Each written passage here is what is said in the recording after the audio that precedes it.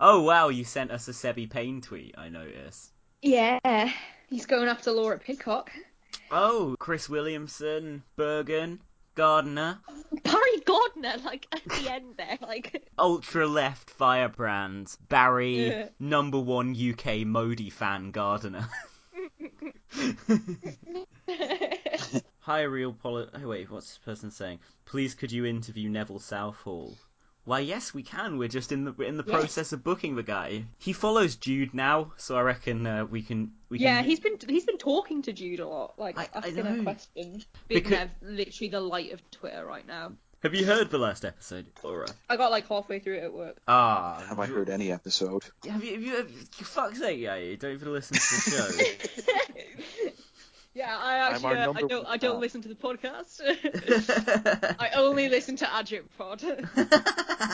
I only listen to the New Statesman Deep Dive podcast. Oh yeah, sorry, I only listen to Deep Dive the Spunk podcast. Yeah.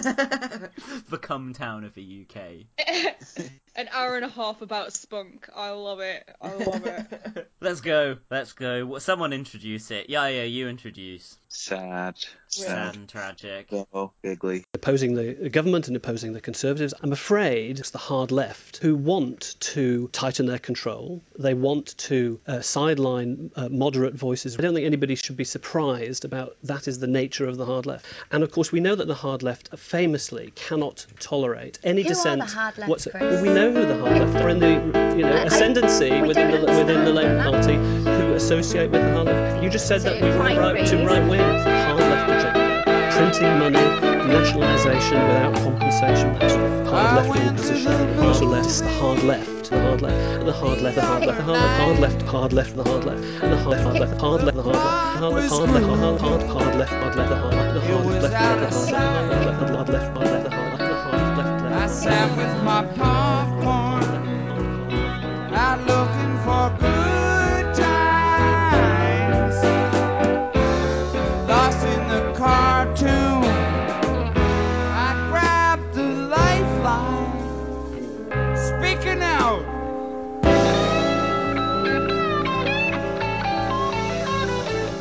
So I'm Yair. I'm here today with the usual crowd minus Tom. We got Jack and Laura. Banter. Here to do our usual job of tearing slugs apart. Maybe talking about films if we get to it. Maybe. We'll be talking about issues peripheral to the art of cinema, such we as... got that Weinstein thing, haven't we? Yes, such as being a creepy fucking cunt. Yeah, such as being an actual rapist and trying to pass it off as sex addiction. Harvey Weinstein. Basically what being a producer is, isn't it? He's fucking gone off to like Switzerland now, hasn't he? I bet. To some private sex addiction clinic in the Alps, and yeah, who knows? Why does that not surprise me that exists? Like, really? They fund it with all the Nazi gold they've hoarded over the last decades, and with proceeds from their thriving clock industry. Oh yeah. The Swiss, goddamn them. But yeah, who knows if Weinstein will be setting foot back on American soil? Like Polanski in the 70s, he left and he has never gone back since. Well, it's not hard for Polanski to get like 100 actors and directors to sign a letter saying, "Oh, let him out of prison. He's done nothing wrong." Yeah. But yeah, it does bring to light wider issues of various people's complicity and a kind of whole culture's complicity in institutionalized sexual abuse in Hollywood. Yeah. And it's very grim. It's almost like that's a big thing that exists, while people claim that it isn't. Ben Affleck, you're a rape apology. And a fucking, I'm not sure what the precise terminology we should use is, but a fucking creep himself. Like, he's been accused by numerous women of groping them and all kinds of shit, and he's admitted to it on at least one count. Like, not like in a court of law, on Twitter, I mean, which is pretty much a court of law. What, really? I thought it was his brother. No, Casey Affleck is is a rapist, allegedly. Oh, allegedly. They're just all good. Yeah. Good. It's a nice little boys' club. Ben Affleck. So his last 2 tweets on his Twitter account. The penultimate one is, "I am saddened and angry that a man who I worked with has used his position of power to intimidate, sexually harass and manipulate many women over decades. Blah, blah, blah, blah, blah. It makes me sick." The next tweet, the most recent one, is, "I acted inappropriately towards Ms. Burton and I sincerely apologise." Holy shit! Yeah, that was... I can't actually remember her name, which is pretty bad, but I think it was an actress who basically accused him of, like, groping her at a party in 2014, and then there's a video on YouTube of him doing something similar to a woman in the 1990s. Holy fucking shit. I'm just silently losing my shit here about the state of the world. And Right. All it is bad, it only gets worse. Yeah. things can only get worse. The Guardian reached out to like 20-something actors and directors to comment. Kate Winslet, in what was a brilliant kind of like the sort of press equivalent of a subtweet. There was an article which was like, Kate Winslet, "I am shocked and appalled by the allegations levelled at Harvey Weinstein." And then the subheading was like, "Kate Winslet appears in Woody Allen's new film, Wonder Wheel." Oh my god. It's a fucking cartel. Hollywood is a fucking rape cartel. Yeah, that sounds pretty fair, actually. Yeah. Yeah, and among those people was, I think it was Matt Damon and Russell Crowe. Matt Damon, who was alleged to have kind of helped shut down some kind of press investigation into Harvey Weinstein's behaviour towards women in, I think, around 2004. Oh, fucking hell. So, like, people have known about this shit for a while. Seth MacFarlane, who I'm not a fan of, and I think this is typical Seth MacFarlane humour. But he basically alluded to it when he hosted the Golden Globes or something in 2013, and he was like, he said, something about now women won't have to pretend to be attracted to Harvey Weinstein. And yeah, I mean, that suggests that people knew about this stuff. I mean, people have known about it since the 90s, surely, because that's exactly what Rose McGowan was saying. Yeah, do you want to... I haven't followed it very much, but I saw she got suspended earlier, so do you want to tell us what's been going on with Rose McGowan? Yeah, so immediately after these sort of rumblings about something going on with Harvey Weinstein had come out, Rose McGowan posted a link on Twitter to a page that she set up, essentially asking for the Weinstein Corporation to, like, fucking disband itself. And once that gained traction, she basically came out and told her story about how she had been sexually assaulted by Harvey Weinstein. And then immediately after that, she went after Ben Affleck. Ben Affleck posted his shitty fucking Facebook status about, "Oh, I can't believe people are maybe saying that he's maybe done this. That would be so upsetting if he had." Yeah. Ben Affleck, whose brother is, another fucking rapist, and Ben Affleck, who now, it seems, is also not exactly clean himself. She basically just fucking eyed him and told him to fuck off. And it was just incredible. She just went for the jugular, and it was so good. And it was actually, like, really inspiring as far as survivor discourse was going. Yeah. And it was actually quite a positive thing to see on the TL, considering the rest of the stuff was just, like, depressing messages from men saying, my friend Harvey wouldn't do this. Yeah. But yeah, and also the fact that she came out and she was so open about it inspired a lot of other people who had been working in Hollywood to talk about their experiences of sexual assault. Like, a lot of people might have seen by now that Terry Crews did a thread about the assault that he had experienced, I think he said, like, last year at a party. And Terry Crews did this amazing thread about sort of, like, ideas of, like, compulsory masculinity and anti-blackness and all sorts of stuff like that in survivor discourse. And it's really, really positive thing to have come out of what does look more and more every day like a fucking rape cartel. It looks like Hollywood is still exactly how it was in the 30s and the 40s and the 50s, just this dodgy fucking setup of people being sexually abused by they just got better at people with pretending immense amounts of power. Yeah, I think that's fair. Do you know anybody who, like any major public figures at least, who've actually defended Weinstein? I don't think I've seen anyone, like, out and out defend him and say that the allegations are false. but there's been a lot of shit that reeks slightly of victim blaming, and it's the whole, the Harvey I know is different. Like shit like that. It's been a lot of low level. I'm surprised that our president hasn't come out and said, has he? I mean, be boys. Because obviously Weinstein was a classic Hollywood liberal, and he was a big donor to Hillary Clinton. So Hillary Clinton, yeah. Hillary's come out and said this is disgusting and appalling, but I'd be surprised if Donald Trump hasn't weaponized this against her in some way, because Googled it, and CNN is saying Trump on Weinstein. I'm not surprised. Oh, there you go. Yeah, Trump is quoted as saying a few years ago, I think, Weinstein likes girls even younger than me. God, that's fucked. Oh my God. What a guy. What a fucking guy. Weinstein's accused of, I think, raping 3 women, isn't he? Yeah. And various other misconduct. Yeah. Throughout. A lot of assault and sexual harassment. And a lot of the time he was kind of brokering his power, kind of wielding it over these women to say, this will advance your career if you fuck me, basically. Yeah. There have been a couple of particularly vile articles that have come out in the wake of this. Like, there was one in the New York Times op-ed page, which I can't quite remember what it was. It was some kind of apologia. That bastion of centrist stance in the US. Yeah, I mean, pretty much. Like, if you look at it, the New York Times op-ed page, it spans left to right, but the left is like Hillary Clinton, and the right is like fucking like frothing at the mouth race realists. Yeah. Harvey Weinstein made a statement to them. He said, "I appreciate the way I behaved with colleagues in the past has caused a lot of pain, and I sincerely apologize for it. Though I'm trying to do better. I'm sorry, I'm trying to remove it. I know I have a long way to go." Fuck off.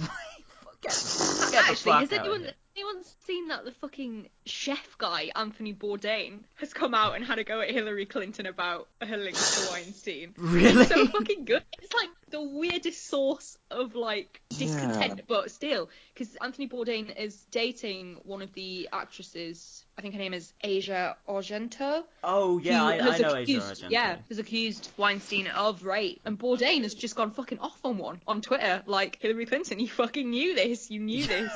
You are shameful and disingenuous. You took hundreds of fucking thousands of dollars from this guy, and you fucking knew what he did. Well, yeah, exactly. It's so grim. I found actually the grimmest article that has been written on the subject of the Harvey Weinstein affair, and this is an article by Mark Oppenheimer that carries an editor's note. Since its publication, an apology has been issued about this piece. It's in Tablet magazine, it's in the section The Scroll, and it's called The Specifically Dewy Perviness of Harvey Weinstein. Holy shit. The disgraced film producer, the subheading reads, is a character straight out of Philip Roth, playing out his revenge fantasies on the Goyim.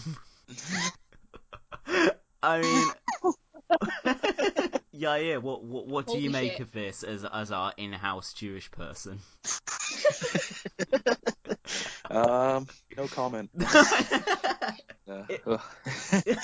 So this is obviously published at a Jewish publication. This is Mark Oppenheimer. This isn't some Gentile writing.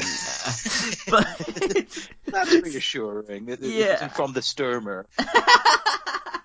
But I mean, do you want to hear a bit of it? At first squint, Harvey Weinstein seems like a very familiar type. Isn't he the old, same old? Another rich, entitled, powerful man with a bad dye job, abusing his might to coerce women into sex. Isn't Harvey just like Roger Ailes or Bill O'Reilly or, for that matter, Bill Clinton? But look at the details of the case, and you'll see that the answer is no. Harvey is different. Harvey, sadly, is a deeply Jewish kind of pervert. As despicable as you may find Ailes, O'Reilly, and the other grabby Goyim, you'll recognise their behaviour fits a pattern as old as time itself, as trite as Fox's complaints about the war on Christmas. Men claim... Alright, this is just like boring stuff. Cash in, come out is a phrase on here. Harvey did something unique, no less odious, but different. Harvey performed. He performed as opposed to all other men who abuse their power to win women's trust and then take advantage of them. They're not performing at all. Now, as we are hearing, whatever we want to or not, he allegedly made a woman watch as he masturbated into a potted plant. And if you want to understand this bizarre behaviour, don't look to Roger Ailes or David Vitter or Paul Crouch. Look to Philip Roth. Right. So he brings up the spectre of the particular anxiety of the Jewish American man in the 20th century, craving unattainable Gentiles, but never before the means to entice them. The result is Alexander Portnoy of Portnoy's Complaint, a grown man whose emotional and sexual life is still all one big performance piece, just as it had been when he was a teenager and pleasured himself with a piece of liver. That's the scene in Portnoy's Complaint. That's not, I don't think, an episode from the life of Harvey Weinstein. Yeah. Yeah, so this is just a kind of creepy article, probably written by a middle-aged centrist dad. Oh, it's not even that long. Oh my god. Yeah, this is just all like... basically just quoting the most outrageous scenes from Portnoy's Complaint. Just saying, and what does he do to abase her? He has her perform with an Italian whore. Yes, he eventually joins in, but not before they enact a bad movie. Not Hollywood, but San Fernando Valley XXX. And his nickname for her, the Monkey. That comes from an episode in her life, from before Portnoy met her. When a couple of... What has this got to do with Harvey Weinstein? I am so horrified by this. Okay, well, the final paragraph, then we'll shutter this appalling piece. It goes without saying that nearly every one of these women, Rose McGowan, Ambra Batilana, Laura Madden, Ashley Judd, etc., was a Gentile. All the better to feed Weinstein's revenge-tinged fantasy of having risen above his outer borough, bridge and tunnel Semitic origins. But it turns out there was a Jewess in the bunch, none other than Lauren Sivian of the Potted Plant episode. In that small way, he inadvertently broke out of the Portnoy mould, performing his inadequacies not for the great all-American Odeon, but for a woman who could be his cousin. Harvey can run from who he is, but he can't hide. Mark Oppenheimer is Tablet's editor-at-large. He hosts the podcast Unorthodox. So, fuck me, man. I'm so rarely ever, completely lost for words. But I just don't know what to say about this. Oppenheimer has published a piece called An Apology. It says, yesterday I published a piece on Harvey Weinstein that many found offensive. The analysis I offered was hasty and ill-considered. Especially in light of the even graver accusations that were published by the New Yorker this morning. I take this as a lesson in the importance of knowing as much as one can about a given story, and in taking the time to think and feel things completely through before opining. I apologise for not doing so in this case. Wow. So that's that then. Wow. That guy's just assassinated his career on the main stage of Tablet website. I mean, it's just like bizarre. I can't even describe it. I've never seen a cell phone quite this good. just like taking to like a premier Jewish publication and just basically like being like, hey, we're all perverts who want to fuck all the goy women, and like just it's like, isn't that a sort of age old? Obviously, I'm not saying Mark Oppenheimer, who's Jewish, unlike me, is anti-Semitic, but isn't the sort of the lecherous, licentious, libidinous Jew a kind of age old trope that many actual anti-Semites have? I mean, I'm not going to say I'm not a bit creepy and licentious, but I keep it to myself, you know. I don't. It's very easy to not rape somebody. You just don't rape them. Like, I'm going to throw that out there. Thanks, Yair, for that education and consent. My 2 cents on the subject. Just don't do it, guys. Who needs Tablet magazine? Don't rape people. Yeah. Apparently this lesson needs to be taught still. Well, while we're talking about fucking, like, grim stuff about abuse, I was wondering if we could bring attention to an article by Andrew Spooner that he wrote the other day. Oh, right. So this is our close personal friend, Andrew Spooner. Friend of the show. Hang on. Andrew Spooner, Stephen Daisley. Oh, God. Because the boy Daisley shared this article. Here we go. Okay. So, our old friend Andrew Spooner, the guy who went to the Daily Mail about us, got very upset the other day because Ellie Mayer Hagen described us as very nice boys. So, you know, leaving aside the erasure of Laura from... I am actually a very nice boy. You're a lovely boy, Laura. Thank you. Well, just like our enemy we made from a Green Party said the other day, you know, go and spaff your... Sputton monk. It wasn't real words he used.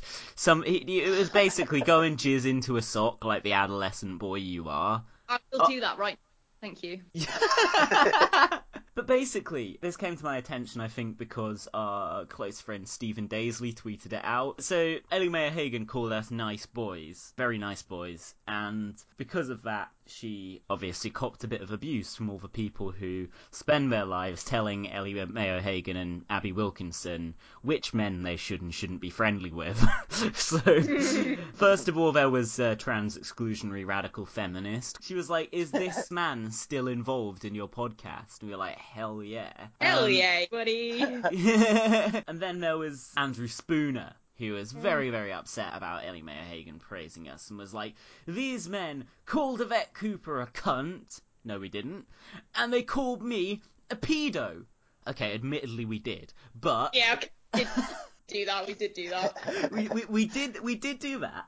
However, I'm not sure why Spooner wants to bring so much attention to the labelling of him by one of our hosts as everyone's favourite centrist shut-in pedo dad a few months ago.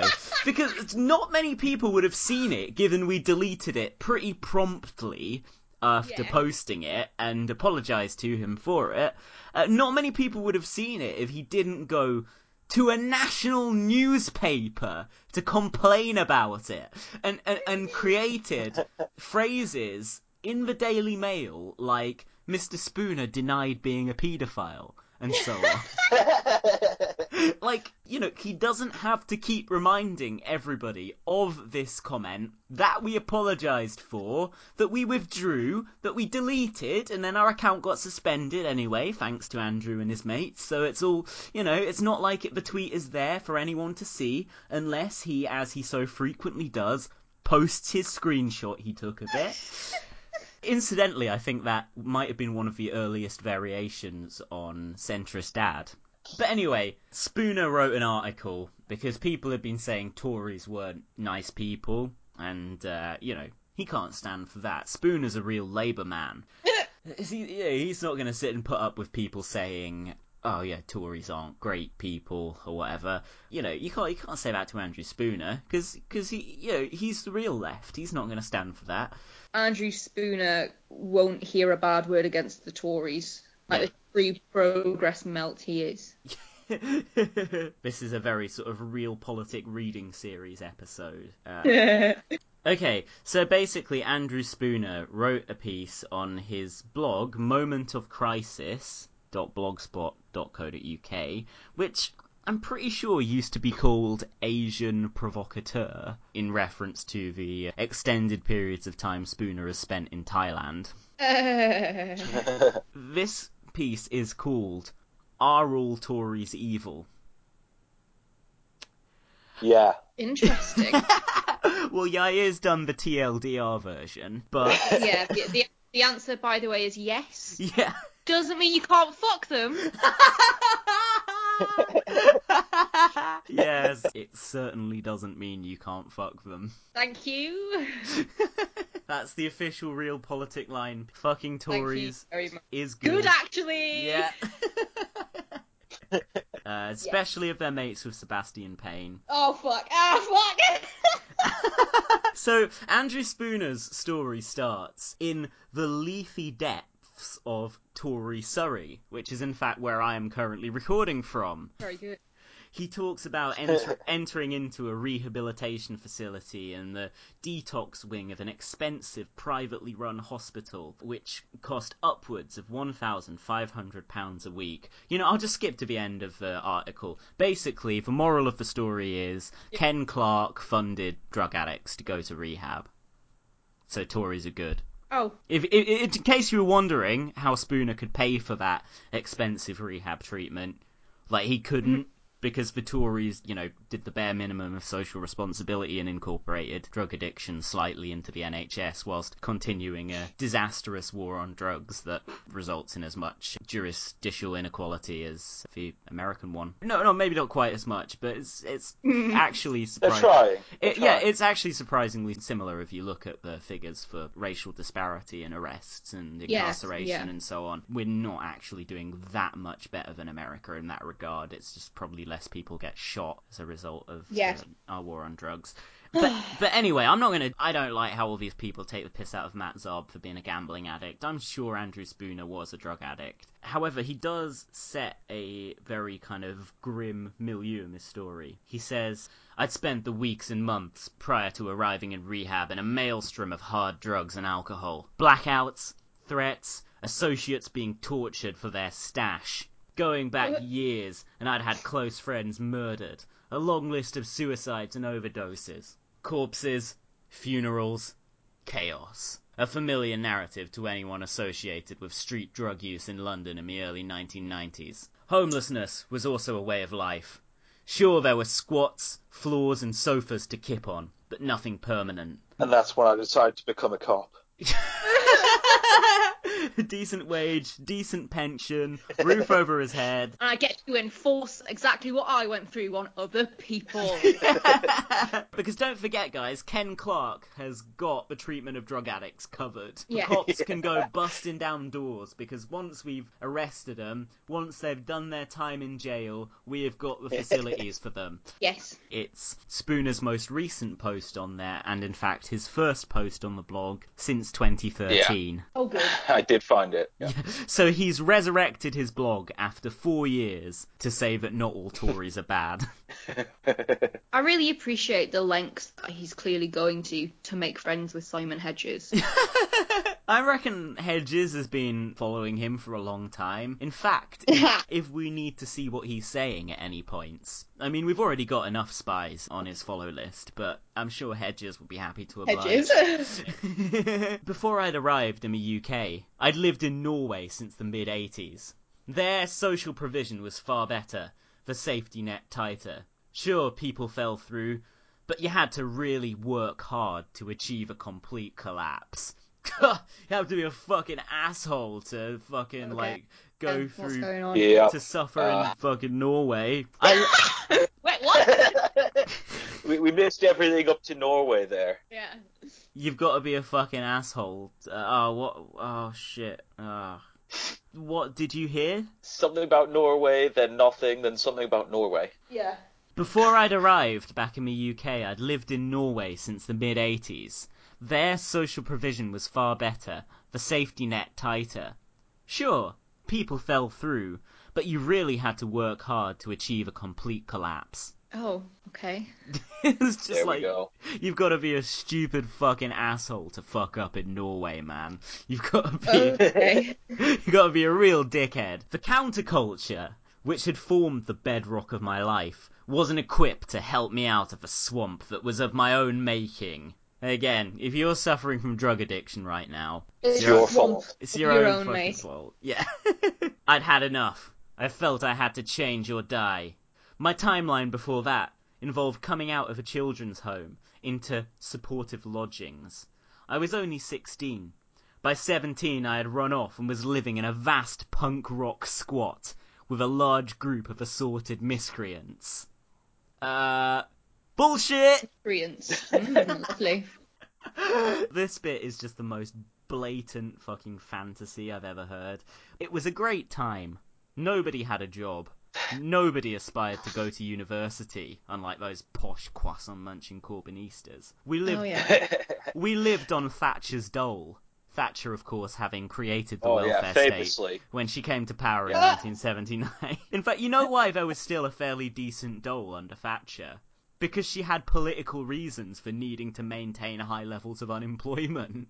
Like, of course there was a fucking dole still under Thatcher. We put gigs on in squatted buildings, went on demos, rescued animals from fur farms. Yeah, sure you did. Sure you did. Whoa. Vegan activist Andrew Spooner. Andrew Spooner was one of the founding members of PETA. Or was it? We made punk bands up overnight, inflicting a terrible racket on as many people as possible. Like, you know, some punk bands were actually good, you know, Andrew. You didn't actually have to be bad. Being shit isn't a prerequisite of playing punk music. This bit is fucking great, though. I became interested in anarchism, syndicalism, not anarcho-syndicalism, anarchism and syndicalism separately, situationism. So Spooner was fascism, Strasserism, Wahhabism, Salafism. Spoonerism was just Spoonerisms. He was a die-hard situationist, thumbing through his copy of Guy Debord's Society of the Spectacle, walking through the dark streets of Paris, getting smashed on a bottle of wine and doing a bit of psychogeography. That was Spooner's life. And he flirted with street-based political violence. Oh, wow. I read Class War and Black Flag, and I viewed the Trots with as much disdain as I did the Tories. Andrew Spooner is a comrade now. Andrew Spooner is actually on the ultra-left. That's why he reported us to the Daily Mail, because he was just one of the guys who... We just weren't left-wing enough for Andrew Spooner. That's why he cracked down on us. We'd sold out. We'd supported the imperialist Labour Party so vociferously that he had no choice but to dob us into the Daily Mail. Oh, man. Okay. Basically, I want to get to the bit where he's like, the staff in my kids' home were having sex with the kids. Not with me, I hasten to add. Fucking prick. He's such a prick. I hate him so fucking much. Yeah, he's actually just soulless. He's an evil, evil man. He's a fucking danger. It is honestly unbelievable that he can write stuff like this about his background, and he can say how awful it was and how he went through so many troubles, but show absolutely no compassion for anyone currently going through the same thing. I know, it's so baffling. It just makes no sense to me whatsoever. Fucking wretched cunt. I fucking hate him. I'm still terrified of him. Yeah. Like, still. He's fucking scary. He's such a danger, like, in the purest sense. Exactly, because you don't know how he's going to react. And he just seems to have his fucking little spies in everywhere, and he seems to know everything that's going on. Like, he definitely fucking pays a PI to listen through every fucking minute of realpolitik. So basically, Spooner, in his article, he contracts septicemia at age 19, and then he moves up to Norway. I woke up after my first night in Oslo with 1p to my name. I stayed for almost 6 years. I worked in hospitals. Who the fuck let him work in a hospital? You have no safeguarding fucking practices at all. It's like, oh, we'll let Spooner run the children's wing. Oh god. I worked in hospitals, bars, as a naked art model. What? On building sites. Was he the naked art model on the building sites? It's a shame someone didn't just fucking pour concrete on him and just freeze him in his space on the building site in the near. But again, there was an inevitable downward trajectory. Tell me about it, Andrew. Things just got worse and worse. I knew from my time in a kid's home that quote-unquote helped. But only to a point. Now here is the very worst bit of the whole article. The kids' homes of the 80s weren't particularly safe spaces. Unlike you coddled kids now with your safe spaces and no snowflakes triggered. The staff in my one were having sex with the kids. Not with me. That never happens now. Not with me, I hasten to add. I was too stroppy and sharp. I'd have told them to fuck off. Yeah, for everyone that's ever been abused, why didn't you just think of telling them to fuck off? Right. Why didn't you think of that? Because it's actually that simple. The thing was, Spooner didn't give them his consent. Unlike the rest of the child sexual abuse that happens, which is consensual. Yes. Every survivor in the world, what are you playing at? I can't get past just the fucking wall of rage that is stopping me from having any sort of fucking response to that. He just makes me want to die. It's disgusting. He's just a terrifying, disgusting wretch of a man. And you get fucking mainstream journalists, sharing his article, this is such a powerful and brave piece, not an elaborate work of fantasy that's incredibly offensive to victims of child sexual abuse, which Spooner admits in the piece he isn't. He's not. Yeah, just they just weren't sharp enough. They didn't throw a strop. Throw a strop. Yeah, the guy will definitely fuck off. Yeah, good call. He continues, so in May 1992, it was with complete astonishment that I found myself in a plush, private rehab in posh Surrey. I felt like an imposter. I'd been this angry, drug/drink-addled punk rock street kid without a pot to piss in my entire life up until that point. Fuck the system was a mantra. Fuck the Tories was a given. Am I right, Laura? Hey!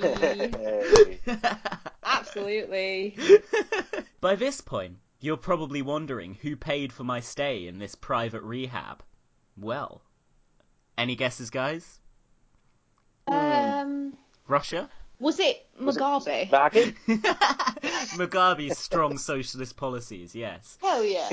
In fact, it was the government. A Tory government. You didn't see that coming, did you? Yeah. In 1990, Ken Clarke, the then Health Secretary, passed the National Health Service and Community Care Act. An assessment of the policy can be found here. In it was a provision to ring fence. That's one word, Andrew, not two, like you've written. Funding for drug and alcohol services with money available to pay for horrible, filthy street scum like me to access private rehabilitation. Now, Andrew, I certainly think that's an adequate description of yourself, but I think that's unfair. Everybody else there is actually fine and probably a good human being. Yeah. This act and the ring-fenced funding it contained pretty much saved my life. I've not taken any drugs or drink since I went into rehab over 25 years ago.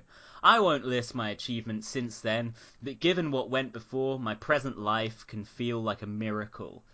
Oh, I hope every vulnerable drug addict on the streets can aspire to one day being shut in a pokey flat that they refuse to leave, Paul Joseph Watson style, repeatedly reporting Owen Jones to the police. I think, yeah, that sounds. I loved. Somebody asked him, "Did you ever hear back from the police about all these people, including presumably the Real Politic podcast?" And he was like, "They're still working on it." Yeah, of course they are. Yeah, the cops have been investigating us, Owen Jones, Matt Zarb-Cousin, since July. Everybody. Yeah. And me, the supposed teenage girl. I loved, I think it was at Frank Grimes 420, who tweeted something like, there's just a million ISIS plots just at the bottom of this pile of paperwork underneath all this stuff about leftists calling people melts on Twitter. So, Spooner says, I need to return to the question at the top of this post. Are all Tories evil? Clearly not. I'm pretty certain I would never vote for them. Yeah, whatever. Yeah, but I owe a debt of sincere gratitude to the Tories, who put ring-fenced funding in the 1990 National Health Service and Community Care Act. I have dozens of friends who went through rehab during this period. I believe the ring fencing for drug and alcohol services, which was rescinded in 1993. Oh, who was in government in 1993? Fucking hell! What a stupid cunt! Like, what a fucking idiot! Like, oh yeah, the Tories, like, they helped me out, but anyone who got addicted to drugs after 93, fuck them. And we owe our lives. If the Tories did that, then imagine what an actual left-wing government would have done. Like... Well, they wouldn't have abolished it after 3 years, probably. 3 years. Yeah. And we all owe our lives to this money being made available during that time. Ultimately, this experience taught me a valuable lesson, that government can act for the greater good. For the greater good! God. And that the Tories weren't all bastards.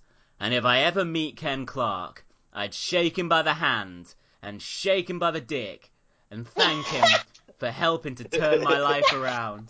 I think now would be a good time to tell you guys about the dream I had a few nights ago, which was that I was like outside some kind of venue, like there was a big crowd of people waiting to go inside. I think it was like a dream version of Tory Conference, which of course I frequent.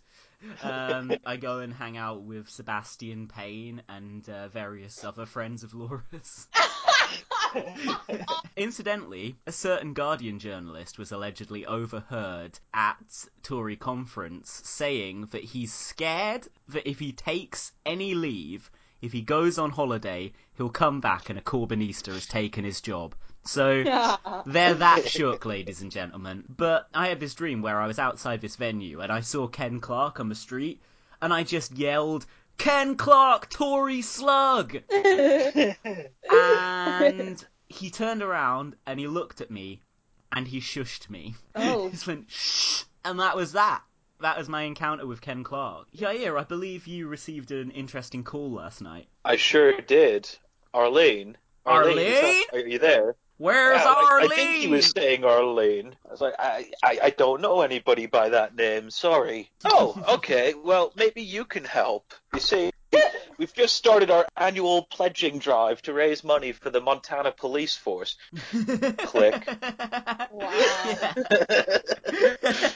Did not say another word, just bye. Yair. Incredible. Hashtag Blue Lives Matter. Did you not want to help out? Yair, give your fucking money to the cops. What the hell, In man? all fairness, I'm pretty sure that Montana police have probably killed far fewer black people than any other police force because there's like 10 black people in the whole state. Oh, gosh. But, yeah, this is the whitest place on earth. Arlene? Is Arlene here? Where's Arlene? You said it reminded you of the beginning of, is it Lost Highway? Yeah, so David Lynch's 1997 classic Lost Highway starts with Bill Pullman's character receiving a mysterious call where he picks up the phone and they just say, "Dick Laurent is dead." And apparently that was an actual call that David Lynch got prior to making Lost Highway, and it really inspired him. You didn't know who Dick Laurent was, but he used that as the kind of jump-off point for the rest of the movie. "Excuse me, sir, would you like to donate to the Water Purity Board of Montana?" And Tim's just like, how do they know? How do they know I'm interested in water purity? And just rings off, shitting himself. The chemicals. So, of course, that Andrew Spooner article was shared by the journalist Stephen Daisley.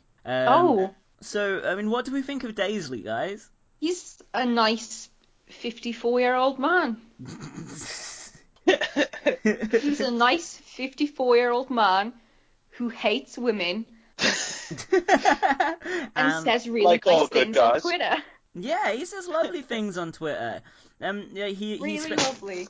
So Stephen Daisley, Andrew Spooner's most powerful defender in the mainstream media, has let's just say questions have come to light about Daisley and his past. Certain shit has come to light, which has led me to start a new campaign. So this is the movement for Daisley Truth. I've managed to secure a sizable amount of funding from the Kremlin in order to bankroll this important campaign, and basically I'll be touring around the country bringing the hashtag Daisley Bertha message to campuses around Britain, provided of course the regressive left don't platform me so much for the tolerant left, etc. But basically a few days ago an extremely credible source called my office, my office that I have, and told me Stephen Daisley's birth certificate is a fraud. Oh. Oh, yeah. Now, how amazing. The NHS representative who verified copies of Daisley's quote-unquote birth certificate died in a plane crash. All others lived. Oh. Matt Ford of Dave's Unspun said during my interview on Unspun with Matt Ford that Daisley was, quote-unquote, probably born 31 years ago. The word probably is a disaster for Daisley. Why won't Daisley release his college applications? Is there something several decades older than he claims about them? And of course, the media silent when Stephen Daisley called Jeremy Corbyn a murderer and felon. Jez mentions gout, and they go nuts. Double standard. Anyway, those are just a few of the tweets that I've posted on the hashtag Daisley Bertha hashtag. On the hashtag. So the story is that Daisley was born 31 years ago or something, and I have to say that seems like a very kind of low energy story to me. Like, it seems a little bit like fake news. Just a little bit. I don't know why Daisley won't release his college applications. You know, I have requested publicly that he does so. He is not obliged. He's not obliged. Suspicious. Suspicious much. Alright. Fucking hell. Who do we go for next? Tom Newton-Dunn? Yeah, and that fucking absolutely rogue tweet that he did today. He deleted the tweet, didn't he? Yeah, deleted it, and also quite quickly. Yeah. Because there's 5 million screenshots. Okay, I'll delete this, as it's obviously causing unintended offence. But I still want our monarch to lead remembrance. The ratio was pretty fucking good. It was 249 replies, 12 retweets, and 34 likes. I bet like a portion of those likes were just from leftists liking it ironically as well. Yeah, probably. Oh my god. Neville Southall is still being an absolute fucking babe. If you're gay, straight, trans, or anything else, you should be able to be what you want, not live a lie, without discrimination or prejudice. Oh, Big Nev! Oh! Yeah, he's such a great guy. God damn it. Big Nev, come on Real Politic. Yeah, Big Nev, do come on Real Politic. Jude can come on with you. Like, I know you're pals. Okay, yeah, man. I found the tweet from Tom Newton-Dunn. I'm a loyal subject. The kind of terminology that only like a middle-aged Tory man can use seriously. But sorry, Your Majesty, as long as you can still walk or crawl, honouring our war dead is not a task you delegate.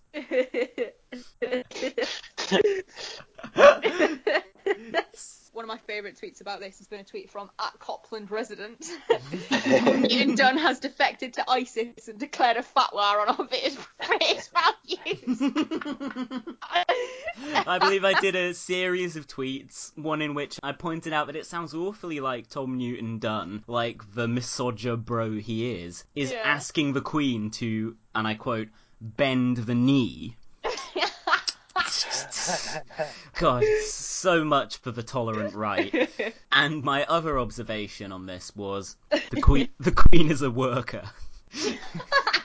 And I agree with Tom Newton Dunn. The Queen should be subjected to the same awful dehumanising means testing as the rest of the population. Yeah, I don't really get why she gets all the special treatment. I'm not really sure what that's all about. You know, I agree. I am actually workability assessments for the Queen and Prince Philip now. Yeah, and in fact, not even with any point to them, just for fun. Daily work capability assessments for the Queen and Prince Philip. Just for a bit of banter, make a reality show out of it, bring in a bit of money to, the Crown Estate. Because that's always the argument for the monarchy, isn't it? Yeah. It brings in tourist money. Tourist money. American tourist money. Yeah, they talk about it. Yeah, those Americans that fought a war to get rid of the royals and now worship them. Yeah, I mean, they talk about our fucking country's constitution and system of government like we're a fucking little souvenir shop that sells mugs with I Love London written on them and stuff. Like little Beefeater models. Well, London does look that way, to be fair. But to be honest, I am actually fully on board with Tom Newton Dunn just refusing to accept that the Queen will ever die. Just dragging her from her fucking deathbed. Like, no, you do not get a day off. Nope.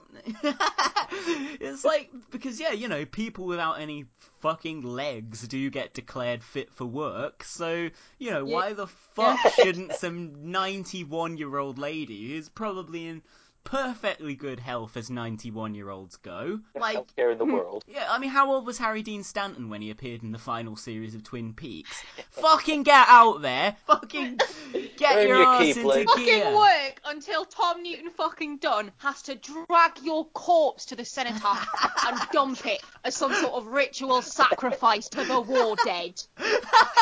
Tom Newton Dunn just like holding up the Queen's corpse and then, it's time for her to bow. Just bending her knee down, shoving the Queen's face against the pavement. Get on your fucking knees. Watch this, Corbyn. This is how you bow. This is how you respect the war dead, you fucking Britain-hating terrorist sympathiser. That was a beautiful episode. Speaks to the bizarre kind of desiccated worldview of this strange ideological corpse just lumbering through conservative public life. In other news, IMF come on Realpolitik. Oh yeah, the wokening of IMF. Philip Hammond says that Labour poses, and I quote, an existentialist challenge to our economic model. Philip Hammond says we pose an existentialist challenge to our economic model. Well, Philip, yes, we do.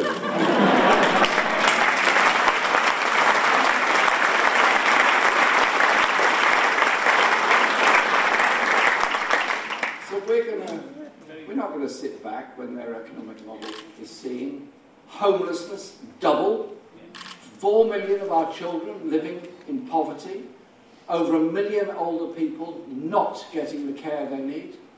Their economic model is broken. It doesn't work for most people, and even the International Monetary Fund thinks inequality and low taxes for the richest are harming the economy. The wokening of the IMF. So the IMF have come out and said you can raise taxes on the rich. Let's be real, this is the IMF. Probably not raise them that much, but you can raise taxes on the rich without stifling economic growth. Whoa. The IMF actively backing redistribution of wealth to the poor. So does this mean they're going to apologise to Greece? They will never apologise to Greece. No. Sorry not sorry, Greece. But yeah, IMF a dirtbag left now. Yeah. IMF a rude Twitter. As we were described in our iProfile. This does remind me of what was said at that Tory party conference about the trains and how if you treat them as the enemy and tax them to death, they're just going to leave. Did you know that? The trains are just going to go somewhere else to do their training. The trains? Yeah, the trains. Those things that are, in the land. You mean like in Atlas Shrugged? For trains that are the only functional form of travel. Yeah. Oil is now up to, what is it, $50 a gallon or something, according to Atlas Shrugged. Wait, so they said that basically if you tax trains, then trains are going to leave the country? Yeah, just like any big business will obviously do, they're just going to get up and leave. And this was in their announcement about apparently going paperless, because that's what every single person in England wants. They don't want more affordable trains. They just want no tickets. Yeah, I agree. Yeah, all the people who don't have smartphones or don't know how to use them, they're going to be doing great. Yeah. Well, hey, at least for those people who don't have the basic human pleasures of smartphones and so on, but the bourgeois luxuries that us so-called socialists enjoy, at least the Conservatives might implement some mildly redistributive policy to help them out for about 3 years and then cancel it again. Classic. You know who else has been back on his bullshit recently? I'll give you a clue. Yeah, literally everyone. That's the sound of... Train. No, it's not a sound of a train. In fact, I'm not... Diesel Action Express? The Diesel Action Express? No, in fact. No, that was the sound of a windmill. Oh! And when you hear the sound... Like windmill. When you hear the sound of windmills beating across the glen, who is it that you think of? The windmill fucker himself. Jolyon Maugham QC. I'm looking for this tweet, but he's tweeted so much fucking moronic shit about taxes today that I can't actually find it. Really back on his bullshit. Oh, right. Jolyon's come out in support of the dementia tax. He's saying Labour, the party of inherited wealth. Jeez. It's like, no, I'm well up for taxing property. I supported, say, the mansion tax. I just don't think we should tax people's wealth on the basis of them having fucking dementia. Fuck's sake, Jolyon. Every time I start to feel more charitable to Jolyon, he just says something fantastically fucking stupid. I swear that name is just a slur now. It is. It's up there with turf, nationalisation, and not that left wing. Yeah, and centrist dad. Centrist dad. For fuck's sake, I can't find it anywhere. How much shite does this guy tweet? A lot. Isn't he busy trying to fucking sue Brexit or some bullshit? Like, has he not got a job? Like, seriously? Jolyon's always on Twitter because he got his dick stuck in his windmill when he was just next to his computer. So all he can do now is tweet. Did he delete it for being fucking stupid? Oh, he better fucking not have. Fucking hell, Jolyon. Jeremy Corbyn says he would still vote Remain if Brexit referendum held today. Yeah, so that shuts them up, right? No. No, of course not. Remember, he didn't even vote Remain first time, did he? He voted Leave, as he told Martin Waplington in a tapas bar. So Jolyon said, taxes are great if others pay them. Yeah, I responded to that. Fucking, Proof of this adage?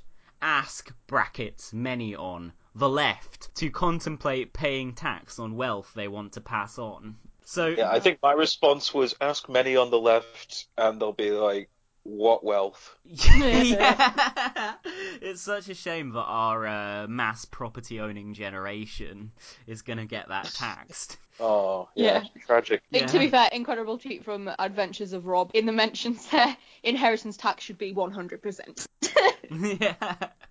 I mean, which is pretty true. But I advocated as well, to be fair. I Drill has weighed into the EU debate, saying, please help my cousin, Bruno Thought Leader, who just had his account suspended for threatening to, quote-unquote, fuck Brexit.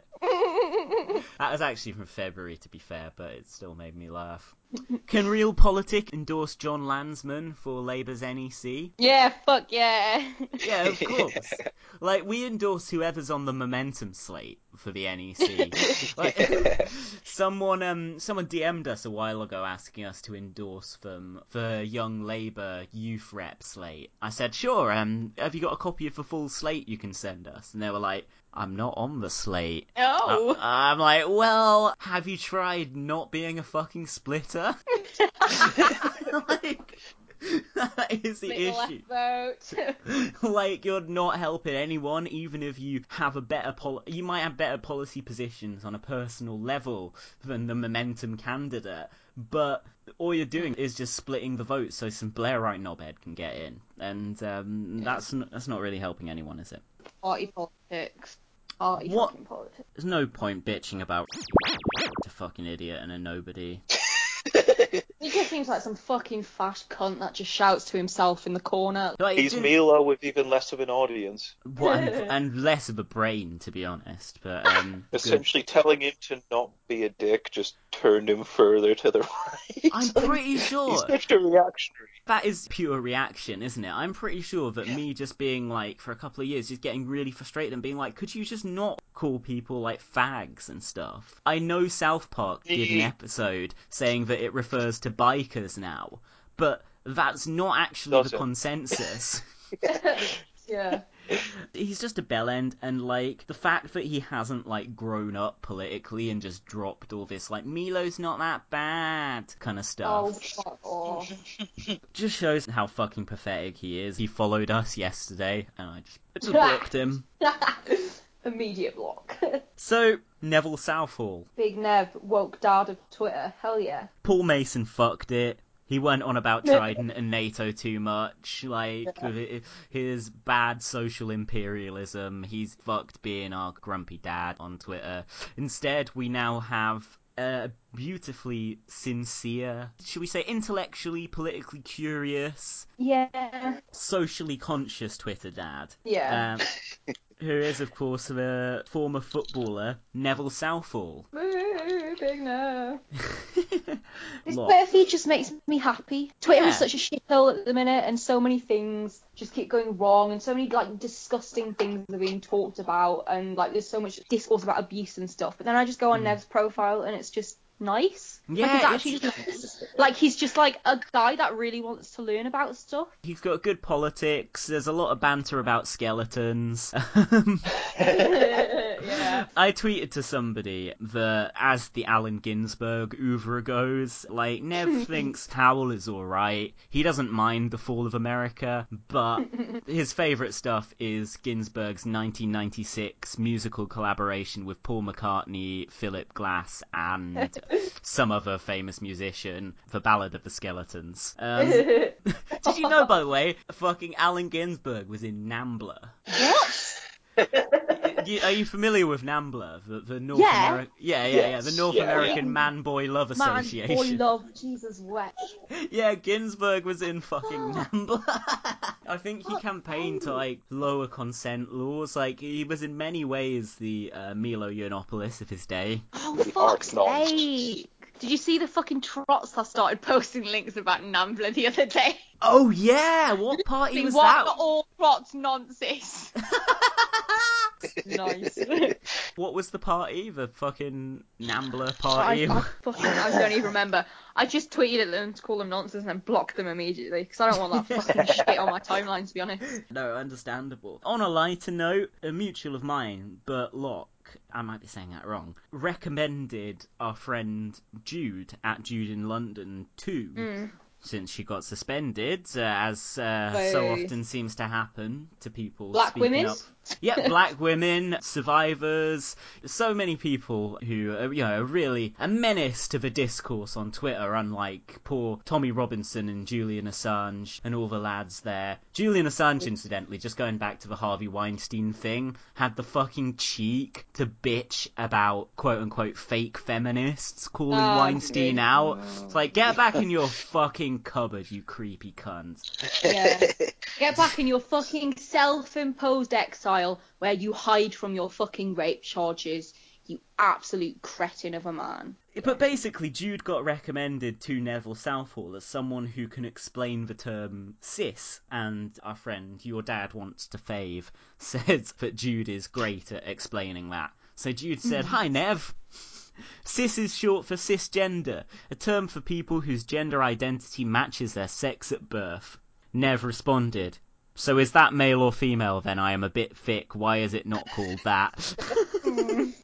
Jude said, because male/female is about your sex as opposed to gender, which is a human thing. Anything can be male/female. Cats, dogs, chickens. That's why we have man and woman for gender, but male/female for sex. Male/female is biological. Man/woman is not. Nev said, shit! No wonder so many people get this stuff wrong. Bit confusing for a knob like me, but clearer now, thanks. Jude responded, it's just a matter of being open to learning, Nev, like yourself. And Nev said, which I thought was a really lovely comment, I work in schools, so I could really harm a kid if I don't know. It's a bit of a minefield, though. And Jude was like, it is, but there's loads of good literature and people out there willing to help, like at Mermaid's Gender, which I think is a pro-trans kids charity. It's a trans kids charity. They do some really, really good work. And Nev responded, thanks. It should be part of education, though, so people understand and can be more honest. Kids should not have to hide feelings. And then... Yeah, I know. And then Mermaids responded to him and said, we need to educate an open mind so that trans youth can be accepted for who they are. Your support on National Coming Out Day is so timely. And Nev said, glad I am good for something. He's such a fucking good guy. He's so pure, like, oh man. People are saying it's going to be so fucking harrowing when Nev milkshake ducks himself. Fuck off. Nev's not going to milkshake duck himself. Won't. Come on. Like, come on. But there's got to be fucking one person that escapes the fucking pixelated boat curse. And it wasn't pixelated boat himself. Thanks for unblocking me, by the way. Did he unblock you? Yeah, he did, because my friend sent him loads of messages like, fucking unblock her. So are you and pixelated boat cool again now? Absolutely not. I just wanted to continue sending abuse. There will be something that he said like 20 years ago that is problematic because times have changed. You know, it's like Owen Smith, like, oh, so Jeremy, in 1992 you called this Tory MP a lunatic. There's gonna be something like that from 20 years ago. It's like, you know, our boy Keith has Keith has an unfortunate habit of talking about quote-unquote coloured people, but always in a context where he's trying to be anti-racist. Keith will go out for a limb for Diane Abbott. That's more than most of the PLP will do. Yeah. But this trans rights debate that Nev has waded so charmingly into is something that's been raging pretty furiously on Twitter over the last week. So what would you say started this? It's hard to put a start point on it because this is some shit that I see happening constantly. My housemate's PhD is on the experiences of trans students in education. So basically exactly what Nev's talking about is the work that he actually does. So I don't know. It's hard to see where it's really started from. But I guess fucking Helen Lewis, the shit in the fucking New Statesman, it seems to be just the fucking centre, the fucking focus point of all the bad Twitter discourse. It just seems to be whatever shit that Helen Lewis is paying herself to publish.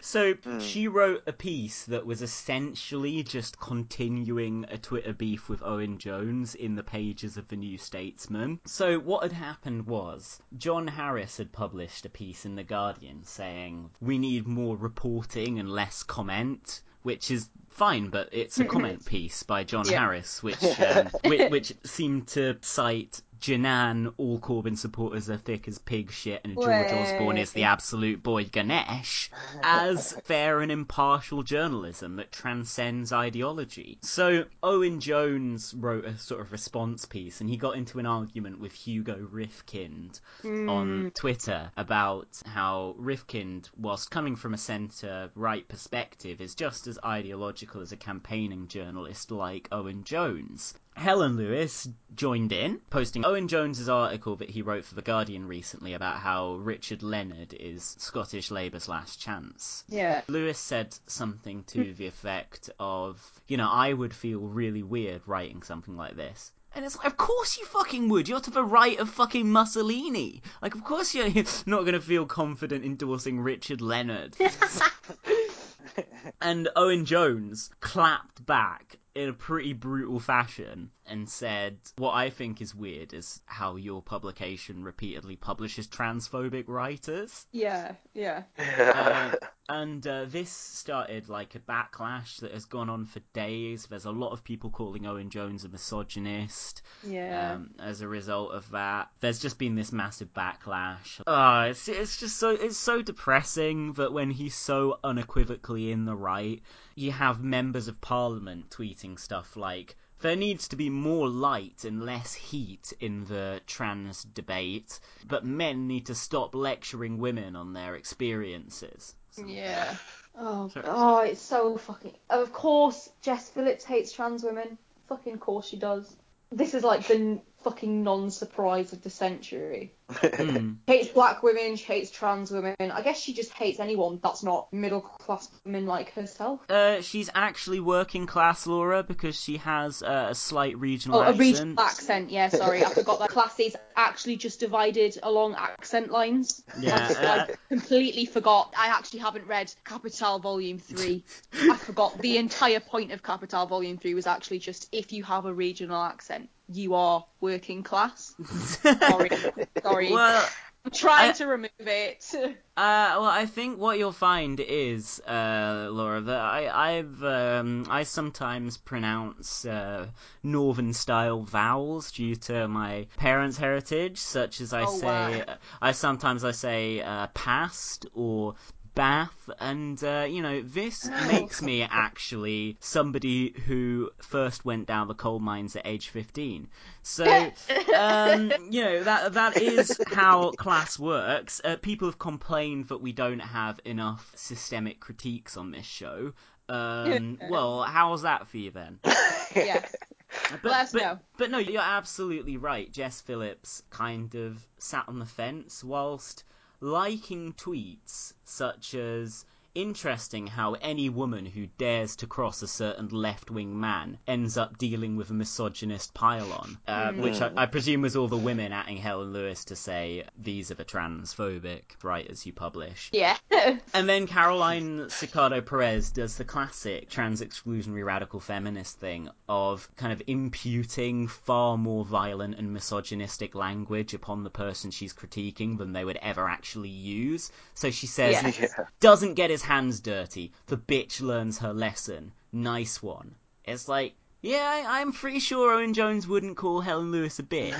Yeah. I'm pretty sure just because he disagrees with you on transgender rights doesn't mean that he goes around calling women bitches. When, I've fallen into arguments with these people before, they send these kind of horrifying sexually violent tweets, talking about, I suppose you like masturbating over images of rape then. It's like, that's literally that's really fucked up. That's literally nothing I could ever conceive of. That's fucking shaken me. Yeah. They're a really nasty kind of cabal, aren't they? I don't know how to. Well, it's like you were saying about Hollywood. Kind of, there's a sort of rape cartel in Hollywood, and in Britain there's a sort of transphobic cartel that's situated itself in the mainstream journalism. and mainstream centre left journalism as well. Yeah. Another tweet Jess Phillips liked was by someone called Herbie XX, whose Avi simply says, I support Jenny Murray. Oh, good. How long ago was it that Jenny Murray made the transphobic comments? Months ago. It's so bizarre. But this person is blatantly I wonder what's motivating them with their I support Jenny Murray avatar. And they say, are you mad? To Jess Phillips. How would we understand our experiences if men didn't splain them to us? So grateful they know better than us what we are. Oh. All of this seems like such thinly veiled transmisogyny as well.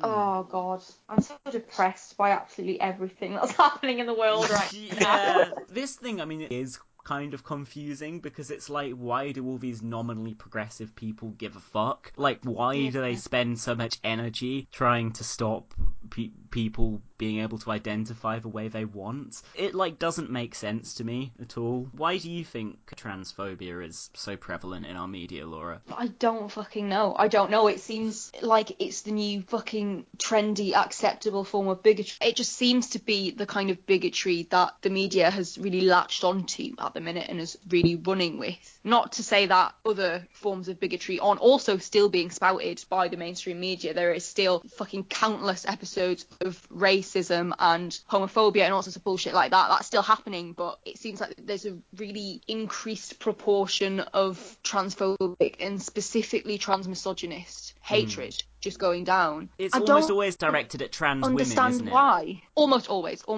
It's always basically transmisogyny, not transphobia. And I do think that's something that left Twitter could really deal with checking, because we talk a lot about transphobia and about TERFs, but at the very root cause, people like Helen Lewis, Glosswitch, all of those people, they hate trans women. They don't really care that much about trans men or non-binary people. Yeah, they're almost just erased from the conversation. Yeah, exactly. The real hatred, the real violence is always directed at trans women, and it's almost disingenuous to try and frame it as a kind of general transphobia, because it's really not that. It's really targeted. Yeah. I do think that's something that we could maybe try a bit harder to understand and to work with when we are criticising people like Helen Lewis and Glosswitch. Get them for the fucking transmisogyny. Don't let them off the hook for the hatred of trans women. It's trans women that they want to put in danger, and we need to be specific about that. But it's almost like they've built up a wall around themselves where no matter how unacceptable these views are in, polite left of centre company, they have carved a little niche where they can spout them constantly, and because one or two of them are in editorial positions, they can get these pieces published.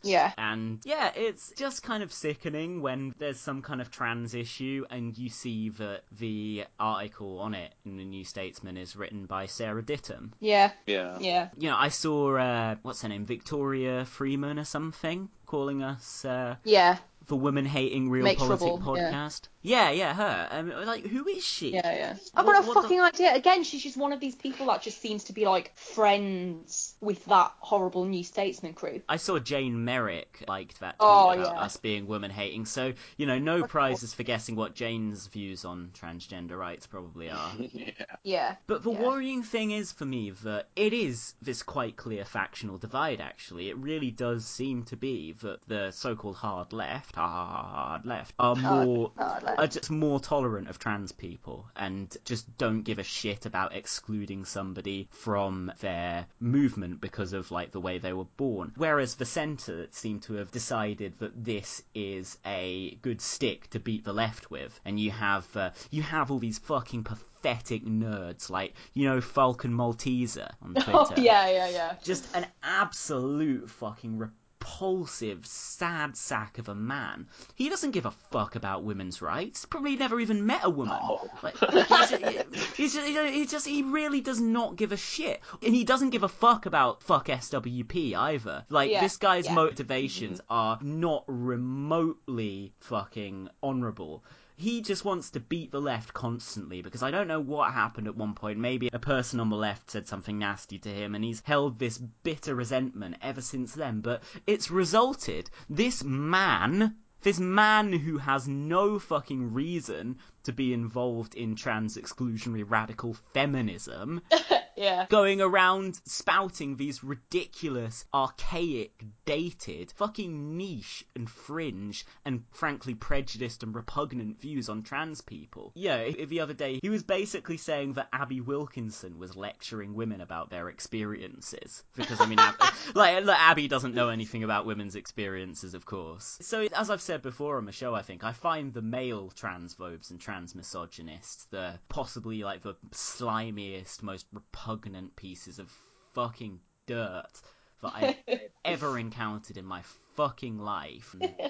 Sorry, this is a really long point. But what I was saying is, whilst it is leveraged by the forces of centrist reaction as a stick with which to beat the left, it's not purely that. There are people on the left who will put aside their contempt for Helen Lewis's type of politics and like her tweets if they're having a go at Owen Jones for defending trans rights. There are these people on the left who will find common cause with these fucking bigots who are reactionary in every sense because they are united by prejudice. And I think that's disgusting that people are prepared to, like, throw away their factional allegiances. A few months ago there was a harassment campaign that was waged against me on Twitter because one of the other hosts one of the other hosts of the show said "drop dead TERF scum" on Twitter, and then publicly admitted to doing so when there was a backlash from people claiming that was a death threat. And I was just harassed by all these people for days who unilaterally decided it was me for some reason and gave me a panic attack at a Novara Media event I went to. This was back in, I think, about April, and I was there and I got out of the event. I looked at my phone and I saw that this woman called Claire Shrugged was trying to get me kicked out of my uni,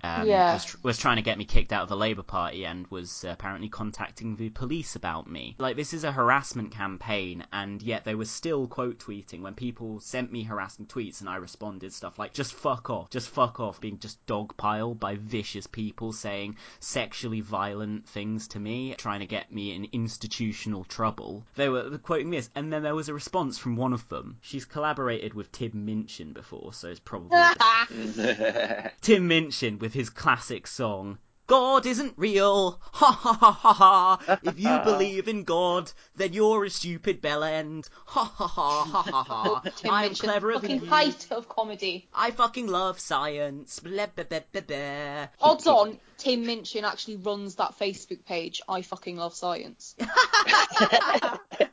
He is a fucking knob and really unfunny. But basically, this person was like how a left-wing podcast maker, Real Politic, reacts when asked to apologise for telling a woman to die. And apparently that's myself telling women to die for her views on feminism. Knifey Spooner, is that a threat? And then they were demanding I apologise. These people just dogpiling me. And this person responded to this screenshot of me in an incredibly vulnerable place. Like, that looks like someone with serious mental health issues. Hope they get the help they need.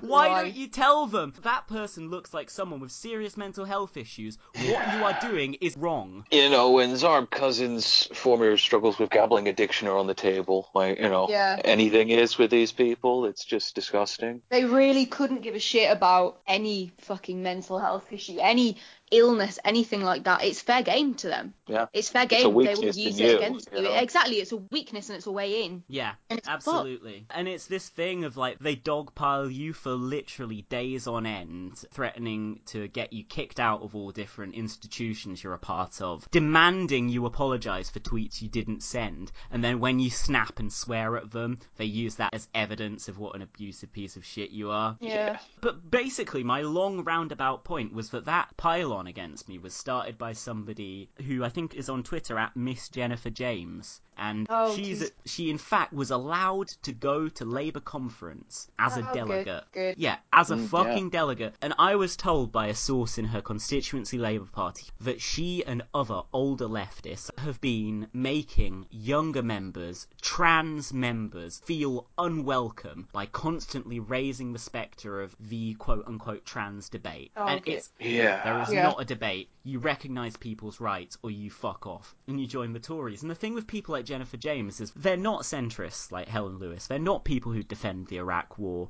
They're not people who think that universal benefits are regressive. They are socialist in most of their policy stances, but they are willing to find common cause with the most disgusting people for the most disgusting ends. And I think that's what Compliance Unit was created for, really.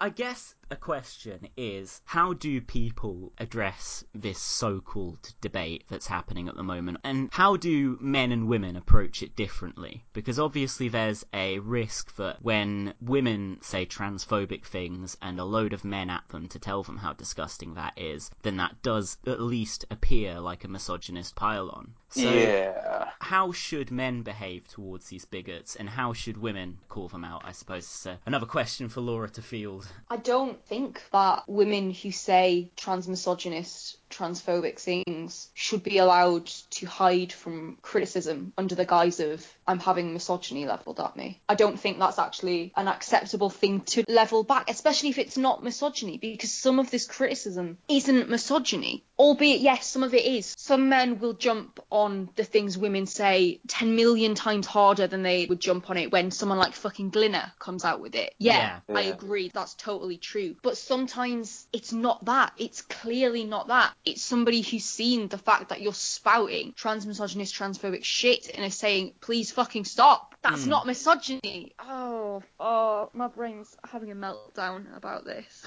I just wonder how much they think it is misogyny. They don't think it's misogyny. They don't think it is. They do not. You cannot You really tell think it's just cynicism? I honestly think they're just being disingenuous every single fucking time. I wonder if you come from that different milieu where it is acceptable to constantly question the right to identify of one of the most vulnerable groups in society, whether you do perceive any slight as misogyny quite sincerely. I think there probably are a few zealots who do, but do you think that the more powerful ones in the movement are kind of cynical and are weaponizing this stuff? I mean, it does smack of just a willful disregard for the facts, for reality. Oh, of course, Realpolitik is recording straight from the reality-based community, as Ian Dunt would say. We're big spreaders of fake news. That's mainly me, though. Yeah. At least I'm the one who goes and boasts about it. Yeah, boasting about spreading fake news. I post from my mum's basement in Georgia. Agent. Yeah, so it's a depressing debate, isn't it? Just the sort of climate around it. That Owen Jones mentioned that a publication which literally has a reputation for being transphobic publishes transphobic articles, and the deputy editor of that publication played completely dumb, said, "Oh, who are these people, Owen?" and then later gloated in a piece in her magazine written under the guise of an attack on people erroneously calling others centrists, although actually 90% of the article was complaining about people calling her a transphobe. That it's a good job for him that he didn't name any of the names of the transphobic writers she publishes at the New Statesman, or it might set the Guardian's legal team back a few pennies. If this huge backlash happens, then people are just going to be less and less willing to speak out, especially men who are not bothered with the trouble of being accused of misogyny. It's a deliberate tactic. But the last thing we need is fewer men speaking out on fucking, like, progressive social issues. Okay, maybe not the last thing, but honestly, it's not exactly a multitudinous collection of men doing so already. It's a fucking dire state of affairs as it is. If it gets any worse, what the fuck is going to happen? What precedent does this set for the actual vulnerable people in this instance? For instance, actual transgender people who are watching this unfold? Yeah, I think Caitlin Burns, who is at Transcribe, said it best, and she said that the British media and the British mainstream and our politics and everything has a serious transmisogyny and transphobia problem. It is institutionalised within these fucking facets of our society. David Aronovich has written an article that Sebby Payne has shared. Oh, fuck off! Superb David Aronovich column on Russia Today and misinformation in the West. Baffled why so many Corbynites go on it. I'm going to kick the shit out of Russia tomorrow. Laura, can you record an interview with Seb Payne on your phone for the show? Oh my god. I'll try. I'll actually try. Just a couple of minutes. Seb Payne, come on Realpolitik. Ask him some searching questions. Oh man, I could get him fucking drunk. I could get him drunk, ask him awful shit. Seb Payne, come on Realpolitik. Hey, fucking private school cunt. Get in on the Russia funding. Oh, yeah, you've been listening to Realpolitik. With me, Jack, with... Me, Laura. And with... Me, Yair, the Jewish guy, yeah. That is your entire identity. The Jewish American dude, yeah. Yeah, so Yair, if you got the conclusive Jewish take on that Tablet magazine article about Harvey Weinstein. Absolutely, we are all perverts, I'm sorry to say. Oh, fuck, man. Before we go, let me just do a shout out to my fucking colleague, Rosa, who told me the other day that she listens to Realpolitik before she goes to sleep every night. Every night? Oh my god. That's fantastic. She actually listens to the podcast, what the fuck? I know. But also, like, before she goes to sleep. Just like a load of to sleep. Just angry people just yelling about slugs and melts. and my fucking ridiculous shrill piercing laughter just sending her off to sleep. In fairness, I've been told that I have a very calming, soothing voice, so, that's my provision to the show. Yeah, you have actually. So's Tom. Me and Laura are just like abrasive fucking ballers, man. We've got fucking awful voices. Alright, well, this has been Realpolitik, and you've been listening to Realpolitik, and now it's going to no longer be Realpolitik because Realpolitik is finishing. Just this episode, I mean, but not the show itself. You can't fucking stop us. Remember, with Putin behind us. We've got Russia on our side. Spread the hashtag Daisley Bertha word. We will not sleep. All of us, collectively, will not sleep until Daisley publishes his fucking college applications. And the birth certificate would be nice too, to be honest, Stephen. Team effort. I'm sure one of us is always awake. So. We're fucking on to it. Yeah, probably. We do live across several time zones. Yeah. Follow us on Twitter at RealPolitcast. And yeah, we got more of the slug salting to come, I'm sure. And more movie chat. We know. We did. Love movies. we did briefly mention David Lynch's Lost Highway today. We talked about the film industry, to be fair. Yeah, so, we're still a film podcast somewhere in there. Yeah, exactly. Like, we've got our Harry Dean Stanton episode coming up soon anyway. We'll do that, I'm psyched for that. And we should talk about Blade Runner, which I'm going to be seeing soon. Yeah, I will. Oh, definitely. So, I guess we'll play you out with a song from Neville Southall's personal collection. This is from Nambler's own Allen Ginsberg for Ballad of the Skeletons.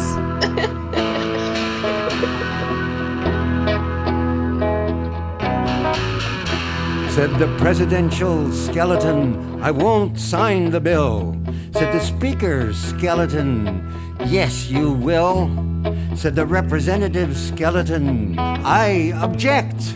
Said the Supreme Court skeleton, what do you expect?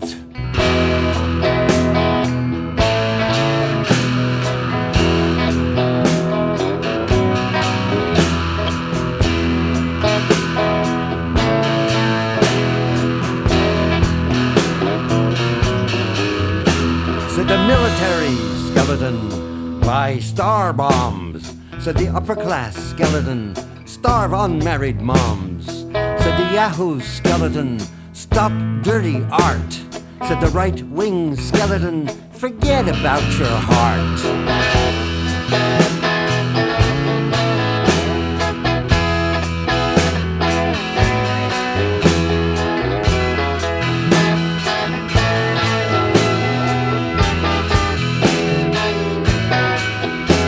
Said the Gnostic skeleton, the human form's divine.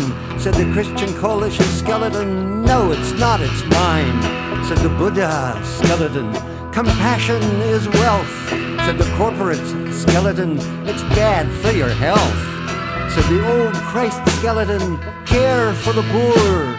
Said the Son of God skeleton, AIDS needs cure. Said the homophobe skeleton, gay folks suck. Said the heritage policy skeleton, blacks are out of luck.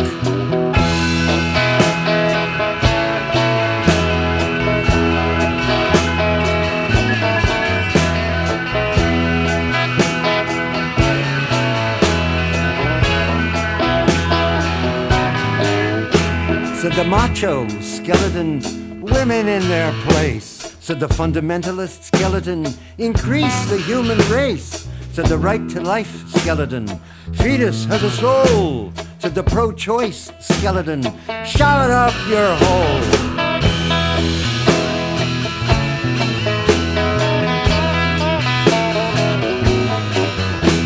Said the downsized skeleton, robots got my job, said the tough on crime skeleton, tear gas the mob, said the governor's skeleton, cut school lunch, said the mayor's skeleton, eat the budget crunch, said the neoconservative skeleton, homeless off the street, said the free market skeleton, use them up for meat.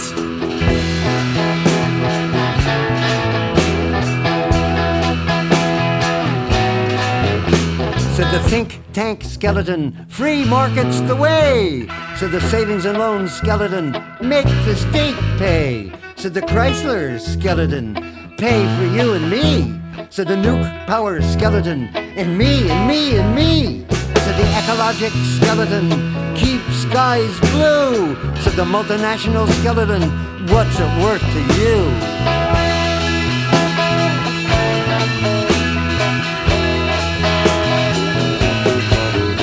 Said the NAFTA skeleton, get rich, free trade. Said the maquiladora skeleton, sweatshops, low paid. Said the rich GATT skeleton, one world, high tech. Said the underclass skeleton, get it in the neck. Said the World Bank skeleton, cut down your trees. Said the IMF skeleton, buy American cheese.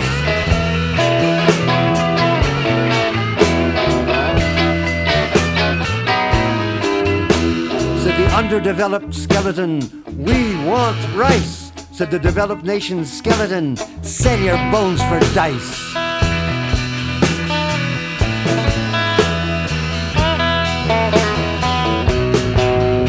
Said the Ayatollah skeleton, die, writer, die. Said Joe Stalin skeleton, that's no lie. Said the Middle Kingdom skeleton, we swallowed Tibet. Said the Dalai Lama skeleton, indigestion's what you get. Said the World Chorus skeleton, that's their fate. Said the USA skeleton, gotta save Kuwait.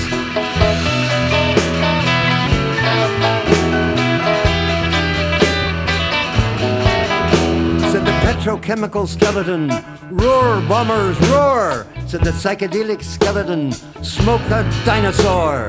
Said Nancy skeleton, just say no. Said the Rasta skeleton, blow Nancy blow.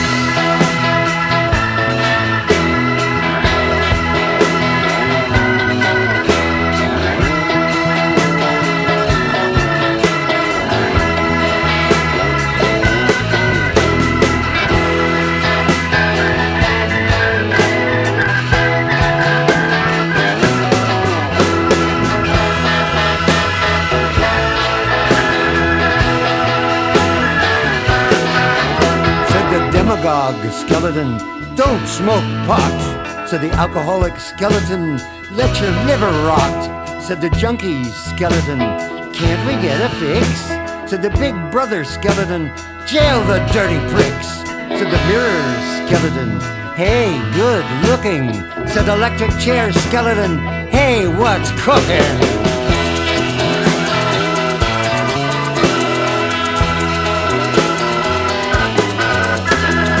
Talk show skeleton, fuck you in the face.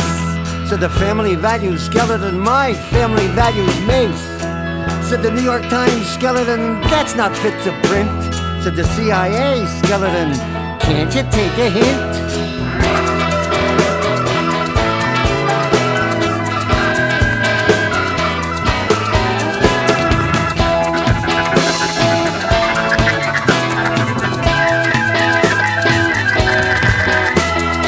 Network skeleton, believe my lies. Said the advertising skeleton, don't get wise. Said the media skeleton, believe you me. Said the couch potato skeleton, what, me worry? Said the TV skeleton, eat sound bites. Said the newscast skeleton, that's all, good night.